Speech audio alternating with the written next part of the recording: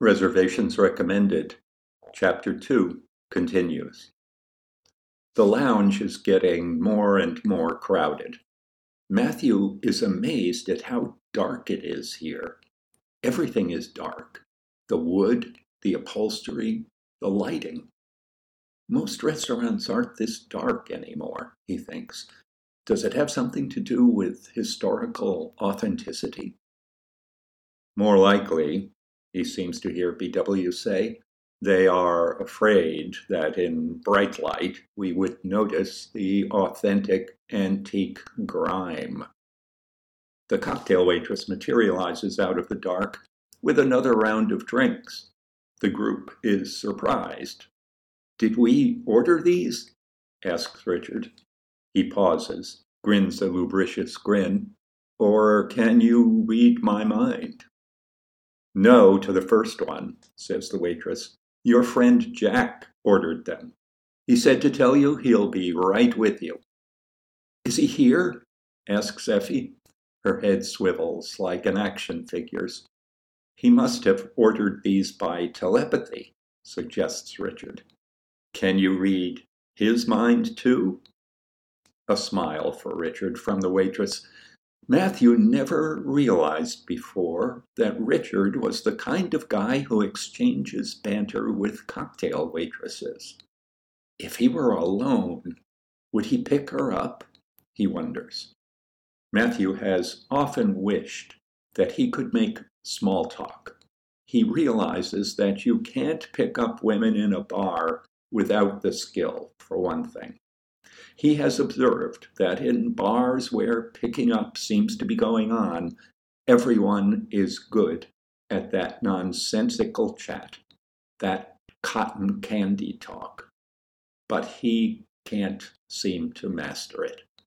When he tries, he begins perspiring across his upper lip. "He called," the waitress says.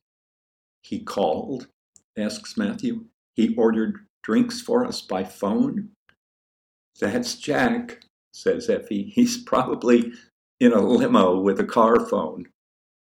Matthew wonders how Jack identified the group for the waitress. He can imagine a conversation like this. "Should be a group of 3, says Jack. "An adorable little blonde, bouncy, full of life.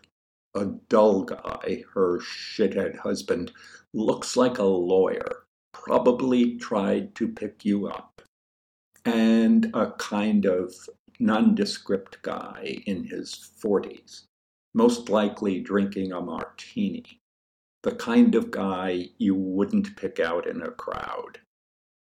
"Well," says the waitress, "there is one group like that, but there's another woman with them, and the nondescript guy is wearing kind of surprising socks." No, that's not it, Matthew tells himself. He knew the reservation was in my name. He just asked if the barber party was there. Suddenly there's Jack, putting his arm around the waitress and asking the group, "Is Luann taking care of you?"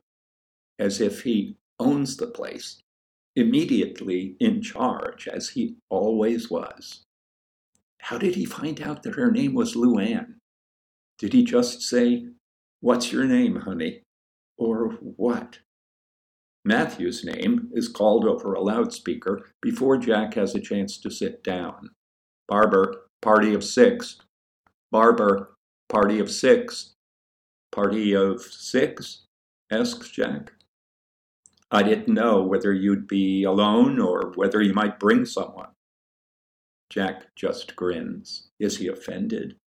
There was an edge to Matthew's voice. He was a little annoyed at being put in the position of social secretary. The group rises and goes into the scuttling around that comes after one's name has been called at a place like this, trying to get the cocktail waitress to bring the check. Where is she? Where has Luann gone? How can she have disappeared so quickly? Did she run off as soon as she realized they'd been called? She has come over to the table often enough to ask if they wanted more drinks, but now she's nowhere in sight. Richard volunteers to wait for her while the rest of them go to the table. Jack thanks him and reaches for his wallet. Richard puts his hand up, and Jack smiles, nods, puts his wallet away, and offers Effie his arm. Matthew observes all of this, and it seems to him that over the top of Effie's head, just as Jack turns and heads for the dining room with her on his arm, Jack winks at him.